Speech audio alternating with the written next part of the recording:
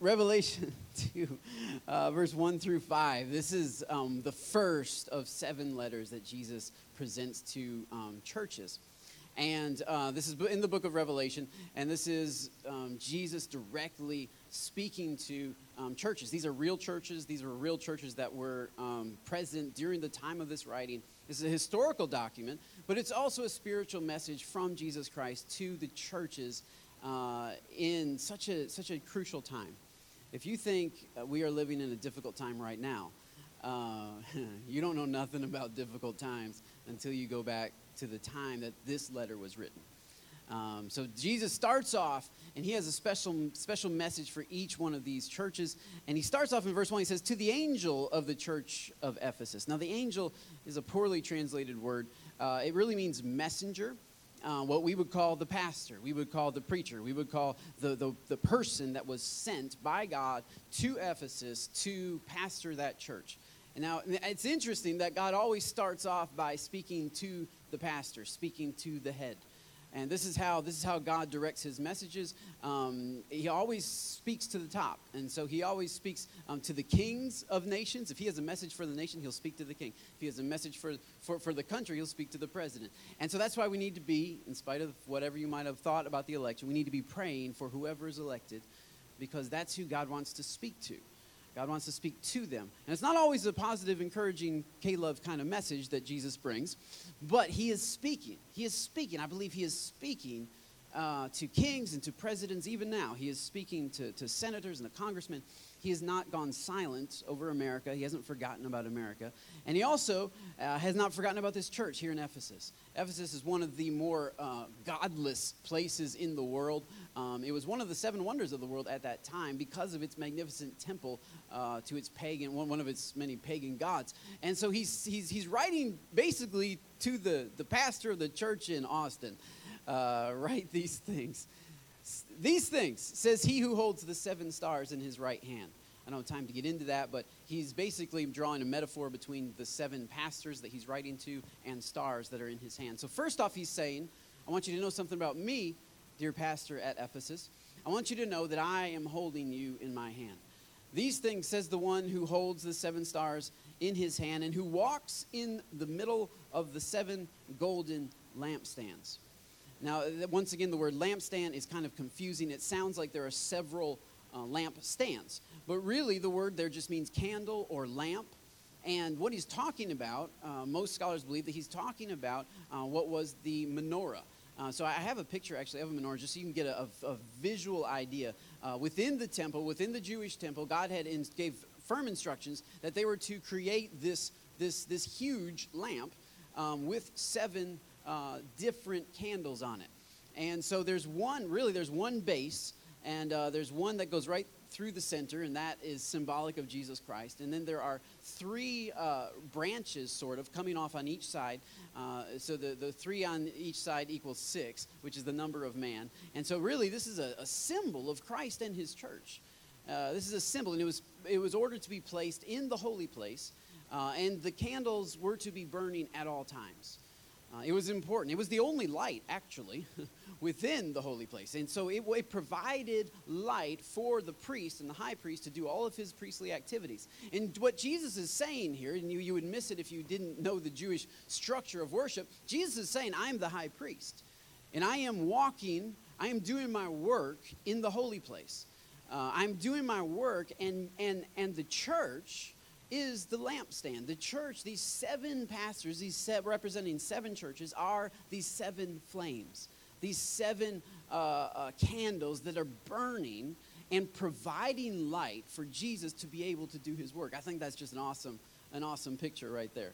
He says, look, I am the one who holds the 7 stars in my hand. I am also the one who is walking in the middle of the 7 golden lampstands. And now in verse 2, he has some real words of affirmation. All of the words of affirmation, people will love this, like my wife. He says, I know your works. Isn't it comforting sometimes when God sees what other people don't see? When God sees what you do, even though nobody else sees what you do. When God sees every every good, and these are good deeds. These are good works. He says, look, I know the good stuff you're doing behind the scenes that other people aren't recognizing. You're not getting a pat on the back for. You're not getting paid for. But I know your works. You don't have a good retirement plan with the job that you have, but I know what you're doing. Other people might not recognize. Other people might not appreciate. But I know.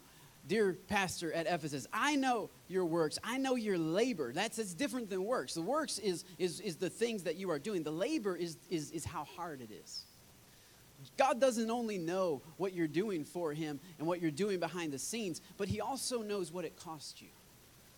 He says, I know how hard it is. I know how difficult it is. I know how uphill this battle has been. I mean, you have planted a church in the city of Ephesus. This is not going to be easy. The enemy, Satan, is not happy about this. Other Jews are not happy about this. The pagans, the Greeks, are not happy about this because the gospel that you're bringing is not just, hey, everybody, this is just a wonderful life. The gospel you're bringing is that Jesus Christ has come and he has created a brand new, authentic way to get to God, and he is the only way. And so he says, look, church, I know your works. I know when you go out and fall festival. I know when you serve the kids in kids club and triple degree weather. You know what I mean? Like I know when you show up at 7:30 at Williams Elementary and set up pipe and drape and signs and all that. I know your works. I see it. And not only do I see the works, but I see the labor. I see what it costs you. I see how much it costs your family. I see how much it costs your own plans. And you had these plans and you set them aside. I see how much it costs you financially. I see how much it costs you emotionally. I see the weight of it. I know your works and your labor and your patience. I know what you've been doing. I know how difficult it's been, and I know how long you have been doing it for. Jesus sees all of that. And this is so encouraging to me. I know your works, your labor, your patience, and that you cannot bear those who are evil. And you have tested those who say they are apostles and they are not, and you have found them to be liars. This is an affirmation. Jesus thinks this is good. Jesus thinks it's good to test doctrine. Jesus thinks it's good to figure out if someone is really teaching the truth or not, if someone is leading people astray or not. Jesus says, this is good. I love your vigilance. Or as Pastor Robin one time frequently missaid vigilance. He was preaching a sermon. He mixed up diligence and vigilance, and he just said vigilant. So be vigilant. In verse 3. And he was trying to get the crowd to say it. Come on, vigilant. I'm vigilant. And I was like, no, you're not vigilant. Nobody's vigilant. That's not even a word. Anyway, he finally figured it out after about 30 minutes. He's like, oh, that was it. Anyway, so next time you see Pastor Robin from Promised Land, just let him know about that you are vigilant. And Revelation chapter 2, verse 3 says, I mean, he's got even more words of praise. He says, and you know what? You have also persevered. You have persevered and you have patience and have labored for my name's sake and have not become weary. I want to be a part of this church. I don't know about you, but sounds like an awesome church. Have not become weary. You're in the middle of this incredibly pagan society, and yet you have kept the faith. You have labored. You have been faithful, doing, working hard. I mean, this church is on fire. This church is doing something right, and they haven't even become weary in well-doing. Verse 4, though, Jesus says, nevertheless, I have this against you. Now, the word nevertheless does not cancel out everything that he just said. Some people are so insecure that they think that when you insert that, it's like, oh, okay, none of that other stuff matters. No, that other stuff matters. Jesus thinks it matters. But I have one thing against you. Jesus doesn't just bring affirmation. He also brings instruction. And so if you're a true follower of Christ, you're going to love both. Because both are going to help you know what he wants. He says, nevertheless, I have this one thing against you, that you have left your first love. Remember, therefore, from where you have fallen, repent and do the first works, or else I will come to you quickly and will remove your lampstand from its place, unless you repent. So the title of my sermon today And actually, I want you guys to help me with the title. So I want you to turn to somebody next to you or behind you, and I want you to tell them my title. Okay? Are you ready? So this is the title of the sermon. This is it. Okay? Just turn to somebody. Some of you aren't even turning. You're not even ready. You're not. It's like, come on, man. Belichick wouldn't be okay with that. You got to get ready right now, right? Just get up there. And Harbaugh's not too happy right now either. All right, turn to somebody next to you and tell them, don't lose your fire. There you go. Okay, that's the title of my message today. The church in Ephesus is in danger of losing their flame, of losing their fire. And it's amazing to me, you can be doing all the right things. You can be doing all the things for all the right reasons. You can be faithful. You can persevere. You can not become weary. And yet, God says, I got this one thing against you. You've lost your first love, and you're about to lose your fire. And so I want to speak to you today about how to keep your fire, how to maintain your passion. And in order to do that, I'm doing something I have never done. Babe, could you maybe help me just move this? I'm doing something. I don't want to try to hold the microphone. And I'm doing something I've never done. I'm going to preach with a little whiteboard. And I know this was real popular about 10 years ago. And like one pastor who was a great artist did it one time. That's great. Thank you. And one pastor did it one time, and then every other pastor thought they should do it. And even though they were terrible drawers, they still drew just ridiculously hard to understand things. So that's why I haven't done it, because I can't draw anything but like lines. I can do lines. So today I'm going to draw a bunch of lines for you, okay? So I'm going to preach with lines today. So you're going to have to use your imagination and all of that. Hopefully this board is big enough. Hopefully I draw big enough. Let me see here. First line that I would like to draw is something that goes, about like that. Everybody see the line? All right. Boom. Look at that. I'm so artsy. That line represents the beginning of City Chapel. And I started at the very bottom because that's where we started. If you're new today, you're going to get a history lesson on City Chapel. If you've been with us for a while, this is a good family meeting for me to explain some things. But the whole thing started with one person. That was me in my office at Promised Land San Marcos. I've been there for 6 years on staff, really happy. And I was fasting and praying for 21 days, and I was reading a really, really old newspaper clipping over 100 years ago from a man named Evan Roberts, who was talking about revival, talking about God moving in a city. And as I read that, the Lord spoke to me and said, he's talking about you, because he was not just talking about that day, he was talking about what was coming. And so as I read that, the Lord spoke to me and said, he's talking about you. He's talking about this generation. This generation is the stuff that he's talking about. And so I closed up my little book, and I began praying, and the Lord impressed on my heart that we needed to start a new church up here in Austin. And so I talked to my pastor at the time and said, do you think this is a good idea? Because if you don't, that's cool. And he said, no, I do think this is what God's calling you to do. And so he said, I want you to wait a couple months. Don't tell anybody. Just pray. And so it started off with just me, and then I quickly, later on that day, added my wife to it. And I told her about it, and she was on board with it, and we prayed about it. And then we went and talked to our kids. And so we doubled in size overnight when we talked to our kids. It was awesome. It was just church growth was exploding. But no, we really, and I'm serious about this. I tell church planters, talk to your kids about it. Like, let them help you make a decision, because it's going to affect them. Because we were at Promised Land San Marcos. They had, like, killer kids ministry. We were over it for a time. They have great kids ministry. And I'm telling my kids, guys, like, this is what we feel like God's maybe telling us to do. And we broke it down real simple. We feel like, and we told them, we feel like that there are people who don't have a church right now. And there are people who don't go to any church at all. And they don't even know about Jesus. And they live up in South Austin. And we feel like God's calling us to move from San Marcos up to South Austin and start a church for people who don't have a church. That's as simple as I could say it.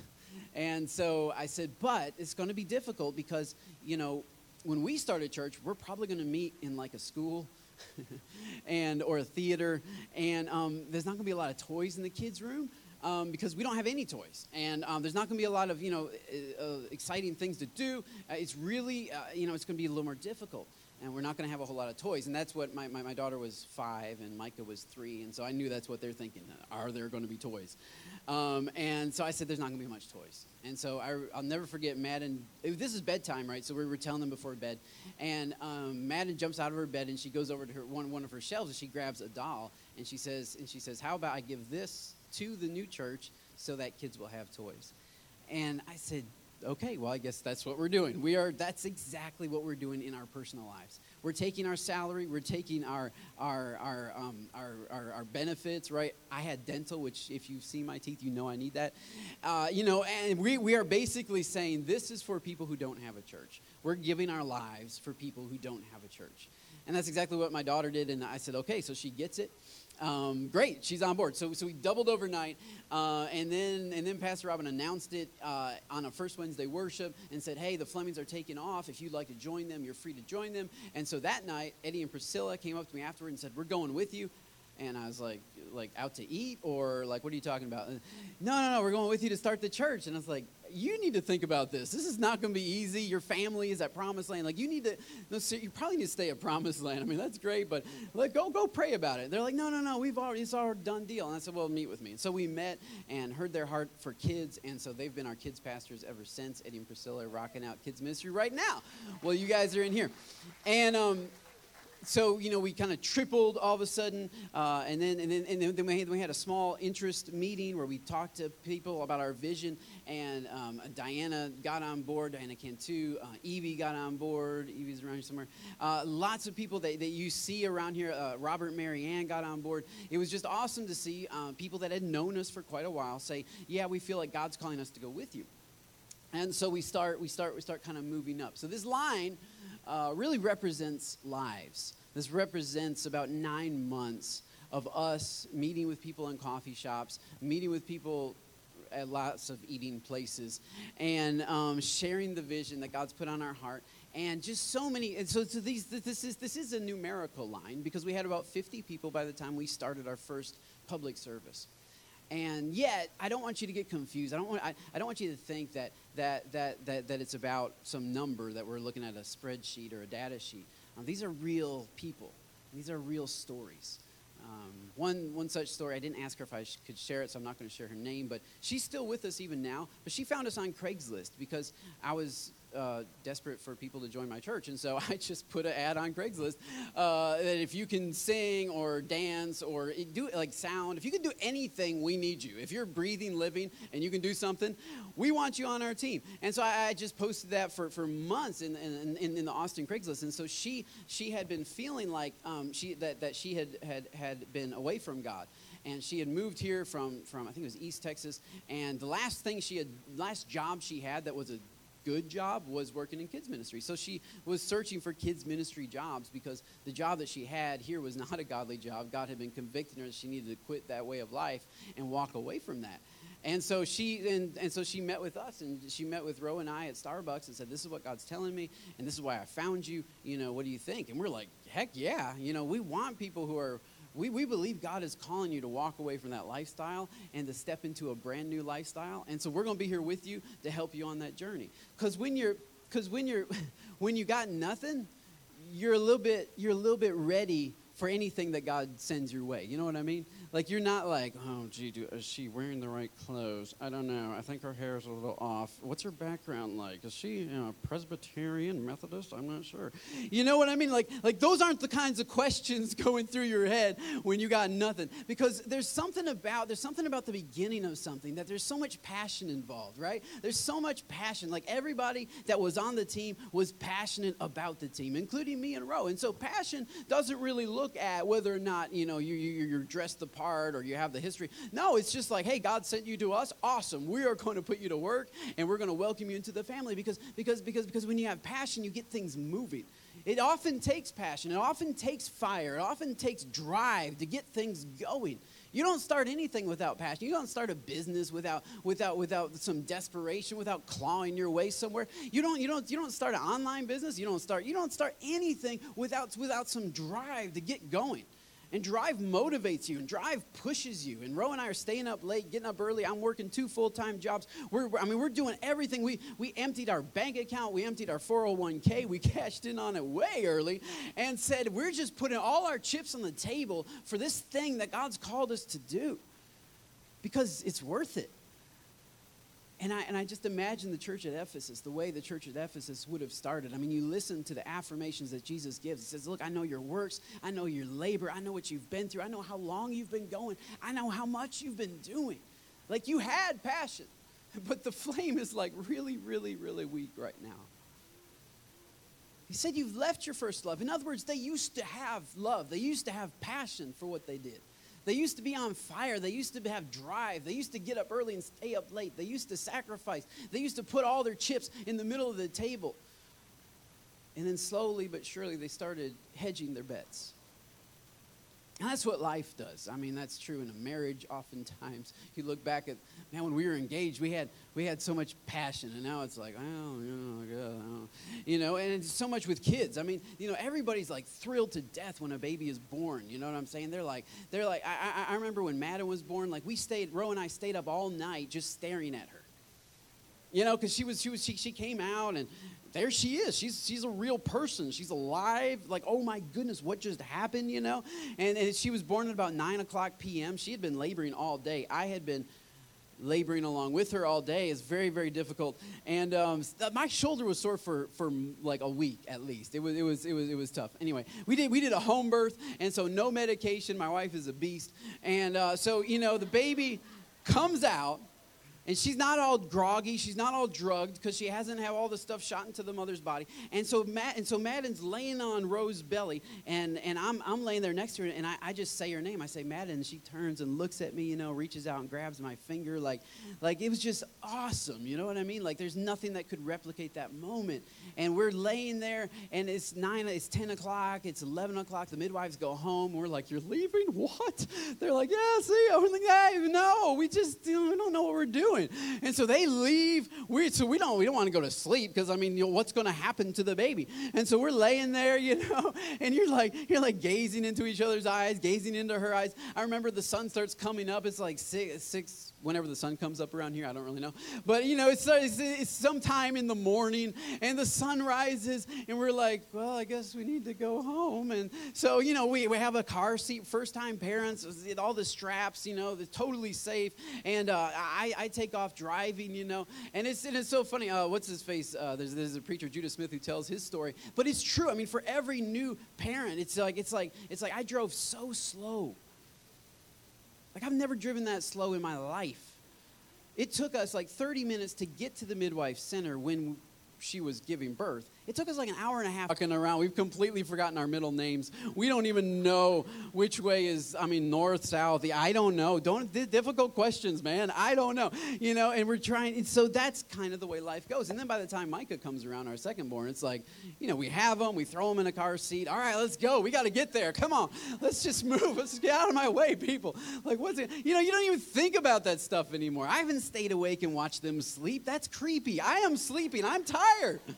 I'm tired because they're keeping me up all day. You know what I'm saying? So, but you start off with such passion. And that's the way City Chapel started off. And if you're here today and you're wondering how all this came to be, it's this group right here. This group right here, this small line. It wasn't a big line, only about 50 people at the end of the line. We spent 9 months building up and connecting with and watching God restore about 50 people, and we were fired up about it. And so January 25th, we had our launch day. Let's just say that's January. January 25th, we had our launch day, January of 2015. We had our launch day, and that was just an incredible day. We went from 50 people to 250 people, which means we had 200 visitors. That's what that means. And, about 100 of them were from Promised Land, like the Pastor Robin was there, a whole bunch. There's probably about 70 people that were from my family flew down. Lots of people came in. And so we knew that number was not at all. Lots of people, these people had churches that we need to really pastor these people. We can't just have people come to a church and sit in a seat. They have to get closer to Jesus, or we're wasting our time. And so this is further. You have the start of passion, you have the point of passion, but then there's this movement that if you start well, even like the church in Ephesus, and then you add to that start works, you add labor to it, you add persistence to it. then you start to see the power of passion. That the passion, the drive that you had, it doesn't go away. It's there. It just changes the way that you are now using it. And so instead of staying up late and getting up early and me designing websites and stuff and meeting with people, now we were preparing for Sunday services. We were preparing sermon series. We were leading the vision of the church. We were still meeting with people. We were organizing small groups. We're doing a lot of the things which are currently now in place. And that's what Ro and I did. We brought a small team around us that would meet loosely. I would try to get them on their lunch hour, because they all have full-time jobs. And I'm like, I don't, and so I will meet with you. And so I met with them, and all that kind of thing. And working, I don't know, about 70 hours a week on the church. There's a lot of movement once you get to 95 people. And by the way, 90% of churches in Austin are under 90 people. It's very difficult to grow as a church more than 90 people on Sunday. I don't know what it is about it, but it's just there's just a barrier there. There's a 100 people barrier. If you're in church growth class, you hear all about it.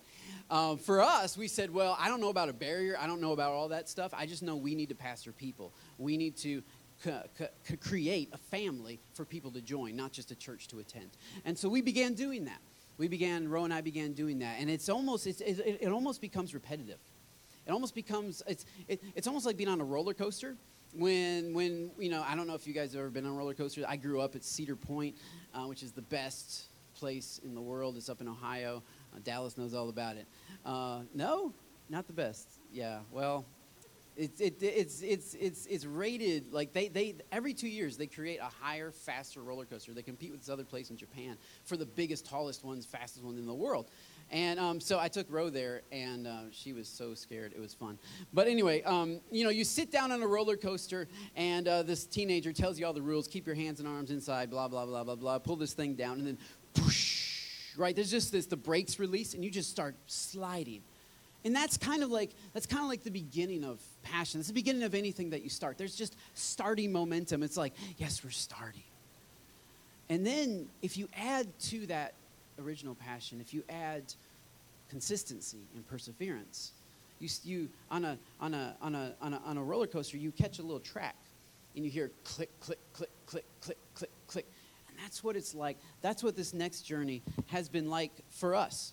We've been moving along this line ever since March of 2015, right up until June of 2016. We were moving along this click, click, click, click, click, click, click line.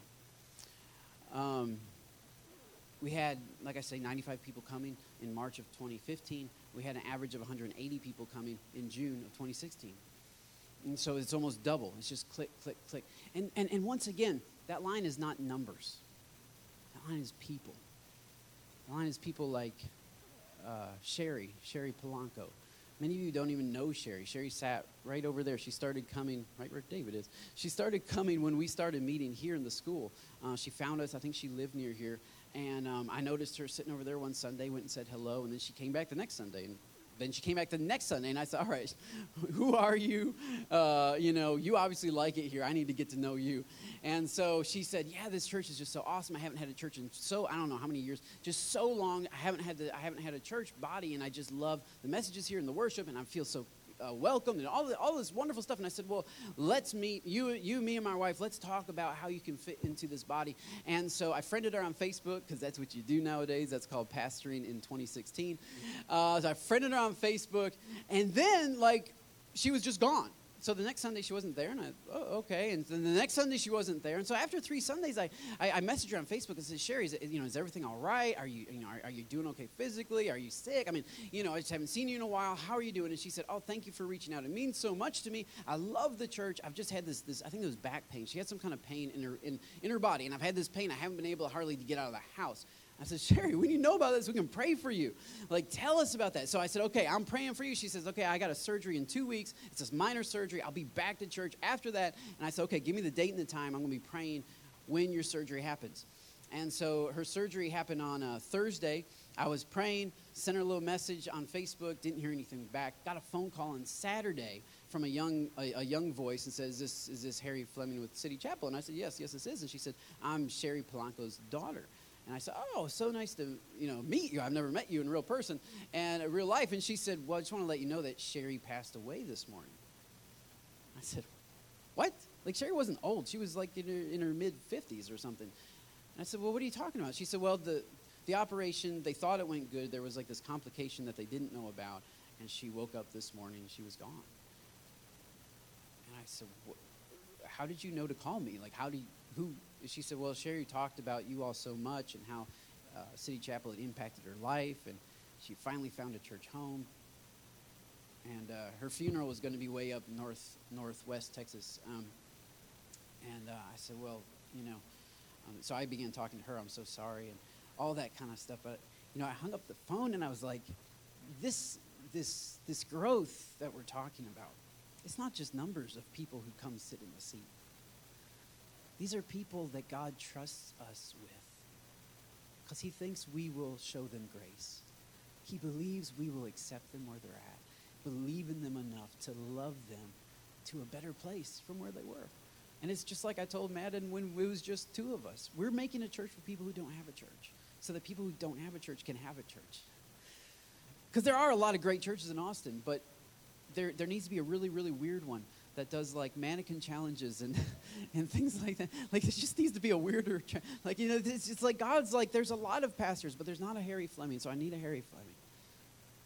And it's not that I'm any better than anything else. What we're doing is important. You say, I'm just a visitor. Well, welcome to the family. What you're doing now with us is important. I want you to know that this doesn't happen, though, overnight. It doesn't happen without cost. And Jesus knows my labor. And that's cool. I'm good with that. Jesus knows the cost. And Jesus has more than made up for everything I've paid. Just simply that phone call with Sherry is more than enough. It's worth it. I'm like, you know what? If that's all we ever do, it's worth it. Because people are worth it. And so we have this line, and we're growing, and passion is moving.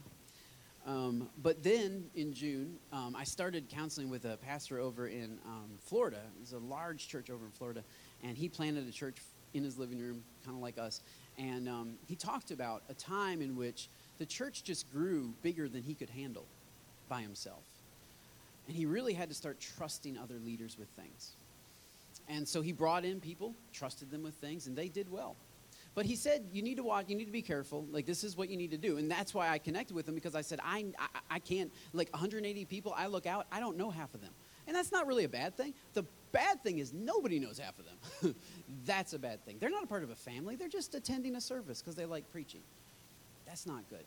And so I reached out to him and I said, how do we pastor these people? How do we get them closer to Jesus in real life? And he said, well, you're going to have to not do everything. You're going to have to let other people do stuff. And so that's what we started doing. Now, we had a team helping us, but we further empowered them. JT taken off with like parking lot ministries and ushering and all that kind of thing. Alma helping us with our schedule because we were going crazy with counseling and we were forgetting people because we were saying, yeah, we'll meet with you. And then it's like we had 10 other people. And so Alma helped us organize that. So we just started allowing other people. And he said, my pastor friend said, this is what's going to happen is, and this happens in businesses as well. Whenever there's a shift like that in leadership, there's always a little, there's always a little drop. And this is not your typical Sunday morning sermon, but I just feel like I need to just let you know that since June, there has been a drop in attendance. There's been a drop in enthusiasm for some people. And I want to let you know, number one, I was encouraged to know that that's normal. It's normal because, well, that's what roller coasters do, right? Click, click, click, click, click. Whoa! Personally, on a roller coaster, the drop is a lot of fun. And really, I don't mind the drop, like in attendance. That doesn't bother me. What bothers me, though, is that this drop is not just numbers. It's people. And so people's marriages. And even our country, like even this week, like I feel like we just hit a new low of fear that I haven't been around. The day after the election, I met with several pastors here in Austin, and we were all just like, how do we encourage our people? How do we do what we're called to do when there's such a presence of fear, such division, such divisiveness, such lack of trust in anybody? And so you can sense that, and it affects people. It affects marriages. It affects people's commitment to sexual purity. It affects their life. This is life stories here. And so as a pastor, I've been seeing just a lack of momentum. And I'm sharing that with you because I'm very honest, and I'll always be honest with you. And I feel like it's very normal. And the pastor in Florida said there's two things you can do. One, what a lot of people do is they go back. Leadership, pastors look at their wives and say, you know what, we were doing great before. We're just going to do what we were doing before. And take away stuff from these other leaders, and they just go. And he said, though, that creates a problem because you go back, and then you grow again, and then you have to change, and then you drop, and then you get afraid, and you go back. Here's the thing. With church, City Chapel, but also with your own life, what you do in the drop matters. What you do in the drop. When the church in Ephesus started losing their passion, Jesus spoke to them and said, hey, I'm telling you, you need to get your passion back. Your first love, you need to get that back. Because I'm about to take your flame completely out. And Jesus isn't judging them. He's helping them because what you do here matters. And you have one of two options. You can either go back. You can go back to the way things were. You can go back to the way your marriage was. When we didn't bring that stuff up, we didn't have these kinds of arguments, so we're just not going to bring. You can go back to where you were because it's comfortable, and that's so tempting. And it must have been so tempting for the church in Ephesus to say, you know what? We know how to do this, church. Jesus knows our works. He knows our labor. We don't need passion. We'll just keep doing the right thing without the heart for it because we know how to do that. So we'll just go back. We'll just keep going back, and we'll just keep doing it. The problem is you get stuck in this cycle of life that you start making changes, and then you hit confrontation, and you have a drop of momentum, you have a drop of passion, you have a drop of emotion, and so you interpret that as, oh my goodness, something's wrong, and so you go back to the way that you were, and then God brings you, 3 years later, he brings you right up to that same point, you start making changes in your life, and then you start dropping in your emotion again, and you say, something's wrong, and you go back, and you live in a cycle. You never break the cycle, you never change, you never grow, you live in this constant circle. And I see this in people's lives, but I also see it in churches. A lot of churches stay the same size for 20 years, not because they're not doing stuff, but because every time there's a loss of emotion, they say, hey, whoa, something's wrong. We got to go back. And I am afraid that oftentimes we interpret emotion as passion. But passion is not how you feel. Passion is not emotion. Passion is not when you see a girl and butterflies come up in your stomach. That's attraction, and that's worthless. Passion is when Nick is pushing Carol in a wheelchair. Passion is not just I'm here for you as long as you're sexy. Passion is I'm here for you forever. I'm not just here for you in your best years. I'm here for you throughout your life. I'm going to die with you. Passion is commitment. Passion is stick your foot in the ground and planting your stake. And this is my spot. I'm not leaving. This is mine. Passion is Jesus in the Garden of Gethsemane saying, not my will, but your will be done. It's not emotion. He's not feeling like, whoa, let's go die on the cross. No, passion is a commitment to what you decided up here. What you decided, what the decisions you made in the light, passion says you keep those same commitments in the dark. Passion says that what you saw in the light is still true in the dark. What God showed you in the hilltop is still true in the valley, because the God that you were passionate about when everything felt right is the same God that is with you when things do not feel right. It's not about feelings. Everybody's waiting to get inspired. Stop waiting to get inspired. You're not going to get inspired to do the right thing. The world's not going to come alongside you and just, oh, okay, yes, I just need to follow Jesus. No, that's not what's going to happen. The way you got here is through consistent perseverance of doing what you knew to do. And when you hit opposition, you can go back. But you're just going to have to walk that same road all over again. A guy in Florida told me, he said, you want to go up and to the right. You really want to go up and to the right. And up and to the right, for me, I have a personal goal of seeing 250 people worshiping here every Sunday. That's my personal goal. But it won't be worth it if it's just 200, because we've had 250 people here several times. It won't be worth it if they just kind of sit in seats and they're not coming into a family. And so, we could give away a car next Sunday, and we would hit 250 people here in church. Woohoo! And we could do little tricks, little gimmicks. But I don't want to trick people into like sitting in the seat.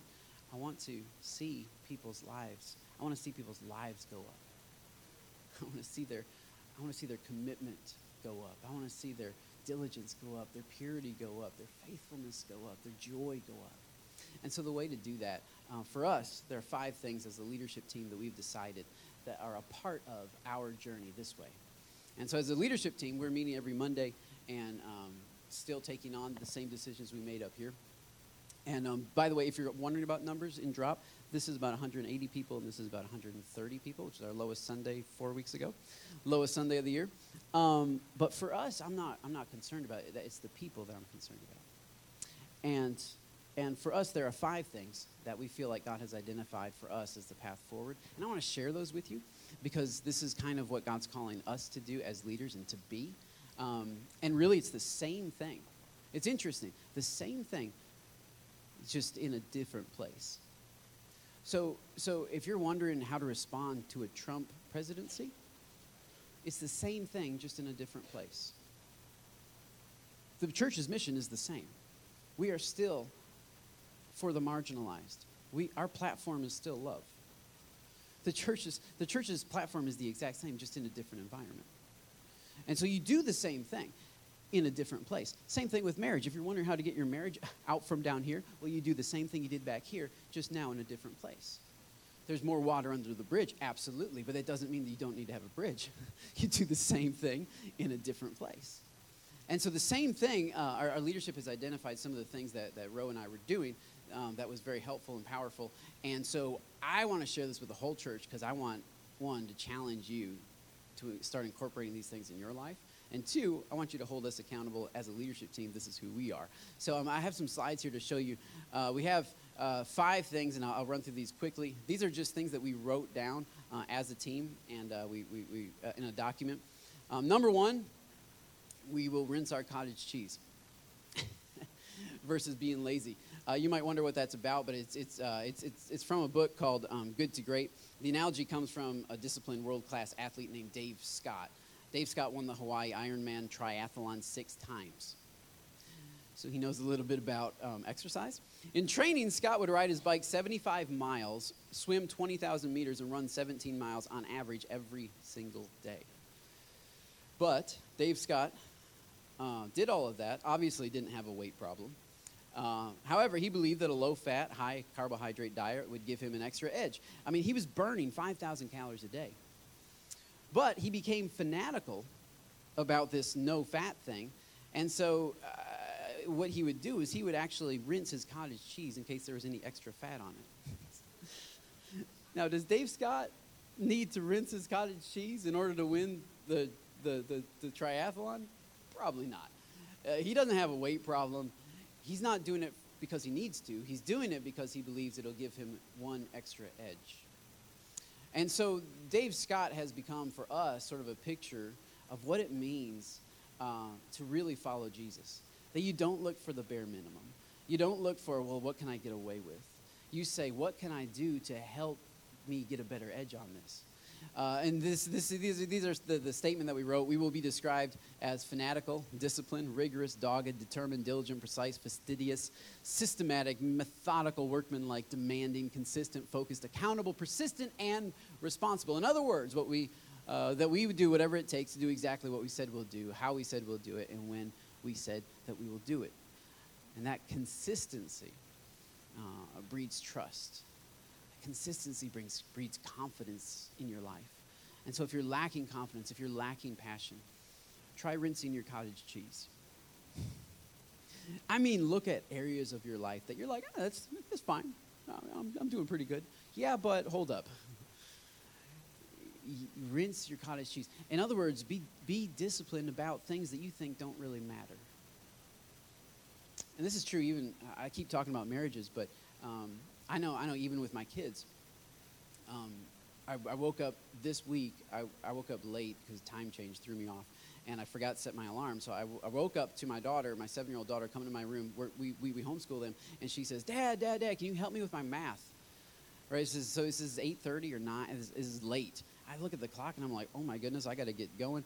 And she's wanting me to help with math. I am horrible at math. Especially, I haven't had coffee. I can't do math. What are you talking about? She's doing fractions and all this stuff. I'm like, what? Without coffee, I can't do any of this. I mean, she's like, hey, Dad, can you help me? Mom was out doing something with the horses. And I said, okay, so bring your stuff in. And so I sat there for 45 minutes, helped her with the math paper. And tried to explain to her how to get to this and all this kind of thing. It probably jacked her up for life. That's why we let Ro do the teaching. And so I said, okay, so that's cool. I really got to get going. It's nearly 10 o'clock. Dad's got to go. Okay, I love you. Bye. And so I'm walking out to the car. She comes running out of the house. She says, Daddy. And she's like, what? And so she just gives me a hug and kisses me and tells me that she loves me. And I get into the car, and I think to myself, I'm like, that's for the 45 minutes. Like, that's the payment for the 45 minutes, is a daughter who really values quality time and who just wants to let me know that she loves me. That's payment for 45 minutes. And that's cool. 45 minutes for a kiss and I love you. It's kind of worth it. But really what she doesn't know is that I'm not looking for a kiss and I love you. I'm building something here. I'm building a relationship so that when I speak into her life, I have authority in her life because she knows that I'm invested in her. And so I'm rinsing my cottage cheese. I don't have to do math with her, but I'm hedging my bets. I'm like, I'm going to be kind, I'm going to be generous, and I'm going to help her with math occasionally. You know what I'm saying? So there are areas in our lives that we try to keep at a bare minimum. We try to see how much fat we can ingest and not get overweight. But this is not the way to move your life in this direction. You got to start rinsing your cottage cheese. You got to start cutting out stuff that maybe you think doesn't even matter. Because little stuff is important. Peyton Manning said the little stuff is the big stuff. And if Peyton Manning said it, I believe it. Go on to number two. We rinse our cottage cheese. Secondly, we smell like sheep versus being judgmental.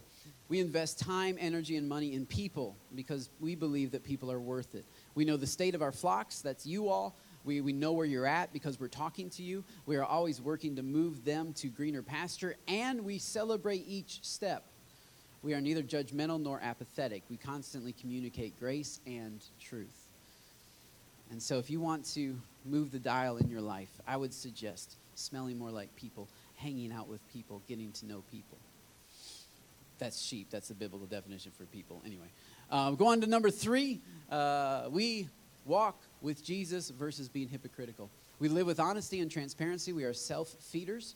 In other words, we read our Bible for ourselves. We seek God for ourselves. We are currently being transformed by our own relationship with Jesus. In other words, we're not perfect, but we are walking forward. We actively dethrone everything in our lives but Christ so that we can have the authority to challenge others to do the same. We repent often, and we love the truth. We repent often, and we love the truth. We love truth, even if it conflicts with what we're doing. He just slaps us in the face. We're like, okay, thank you for that. Versus being hypocritical. Because if you call on people, if you tell people you ought to be doing this, but you're not living the life that God's called you to live, you're not being transformed by your walk with Jesus, you don't have any stories about how God's convicting you of sin, I'm sorry, you're not looking at yourself. We need to be self-honest. We need to look inside and say, I'm not perfect. I'm working on stuff. Because you're always going to be working on stuff. And so we're going to repent often, and we're going to love the truth. Number 4, we are teachable. This is probably one of the most important things versus being opinionated. Everybody's got an opinion. There's nothing wrong with opinions. But the question is, are you teachable? The definition of teachable is, I am able to learn something that I think I already know. Come on, somebody. We are always learning. We allow others to speak into our lives. We are quick to submit to authority and even to each other. We are unoffendable.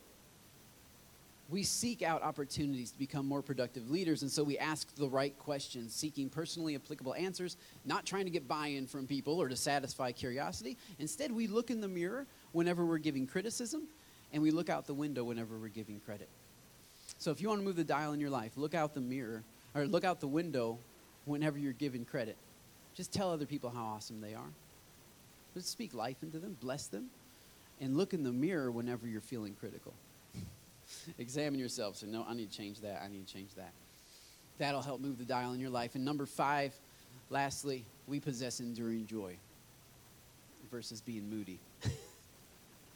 We have fun. We smile a lot. We intentionally set the positive tone of our church by communicating the joy of the Lord. You are setting the tone of your family. You are setting the tone of your workplace. You are setting the tone of your school system. You are setting the tone of this country. And if it's depressed, if it's down, if it's discouraged, you are called to bring joy. You are called to bring hope. You are called to bring peace. You are called to bring unity. Stop telling people to get unified and just bring unity yourself. We find the life-giving way to see and to say everything. And because of this, healthy people are drawn to us. Blessings come out of our mouths, not curses. We never despair, and we never count God out. We never count God out of a situation. We never think somebody's gone too far. We never say God can't deal with that or work with that or use that. No, God can use every tragedy that you walk through. God can take everything in your life and turn it around for good to those who love him and are called according to his purpose. Never count God out. And the reason why I know City Chapel is going up here, and the reason why I know you personally can go up here is because I've never counted God out. Because God can do the impossible. God can do miracles. God can raise up nations from the edge of destruction. God can raise up churches. And I want to point out to you just before we go that scholars know who the pastor was at the church of Ephesus. The book of Revelation, chapter 2. Scholars know who that pastor was at that time in history. It was a guy you've probably heard about named Timothy. Timothy was 1 Timothy and 2 Timothy. Those books are written to him. Paul trained him up, planted a church in Ephesus, left Timothy there. Which brings me back to the scripture, 1 Timothy chapter 1, verse 3. In his letter, Paul says, as I urged you when I was going to Macedonia, I urged you, notice his language, remain at Ephesus so that you may charge certain persons not to teach any different doctrine. It's interesting to me that Paul in his letter to the pastor at Ephesus had to urge him to stay there. You don't urge people to stay places that they want to stay. I've never had anybody urge me to eat pizza. You know what I'm saying? Like, please eat the pizza, Harry. Seriously, eat it. Just eat it. Just eat it. Just eat it. Have you eaten your pizza yet? No. I want to eat pizza. I've never met a pizza I didn't like. I like pizza. This would imply that Timothy did not want to stay in Ephesus. This would imply that Timothy said, I'd rather be somewhere else. And Paul said, I want you to stay. And this is the great trick of life. Can you stay where God's called you to stay without losing the fire that you had when you got there? Can you stay in the relationship? Can you stay in the commitment? Can you stay in the job? Can you stay in the country? Can you stay in the church? Can you stay where God has called you to stay without losing the passion that you had? That's the great trick of life. To be able to stay and maintain that flame, because God wants that fire to be there persistently in your life. And if you feel it going dim, I would challenge you to the 5 things. I would challenge you to do the first works over again, to go back, do the same thing you did here, but only do it in this new place. And God can show you how. Would you bow your heads with me? And I would like to end in prayer and just offer up. Number 1, if you have not received Jesus into your life, or if you have and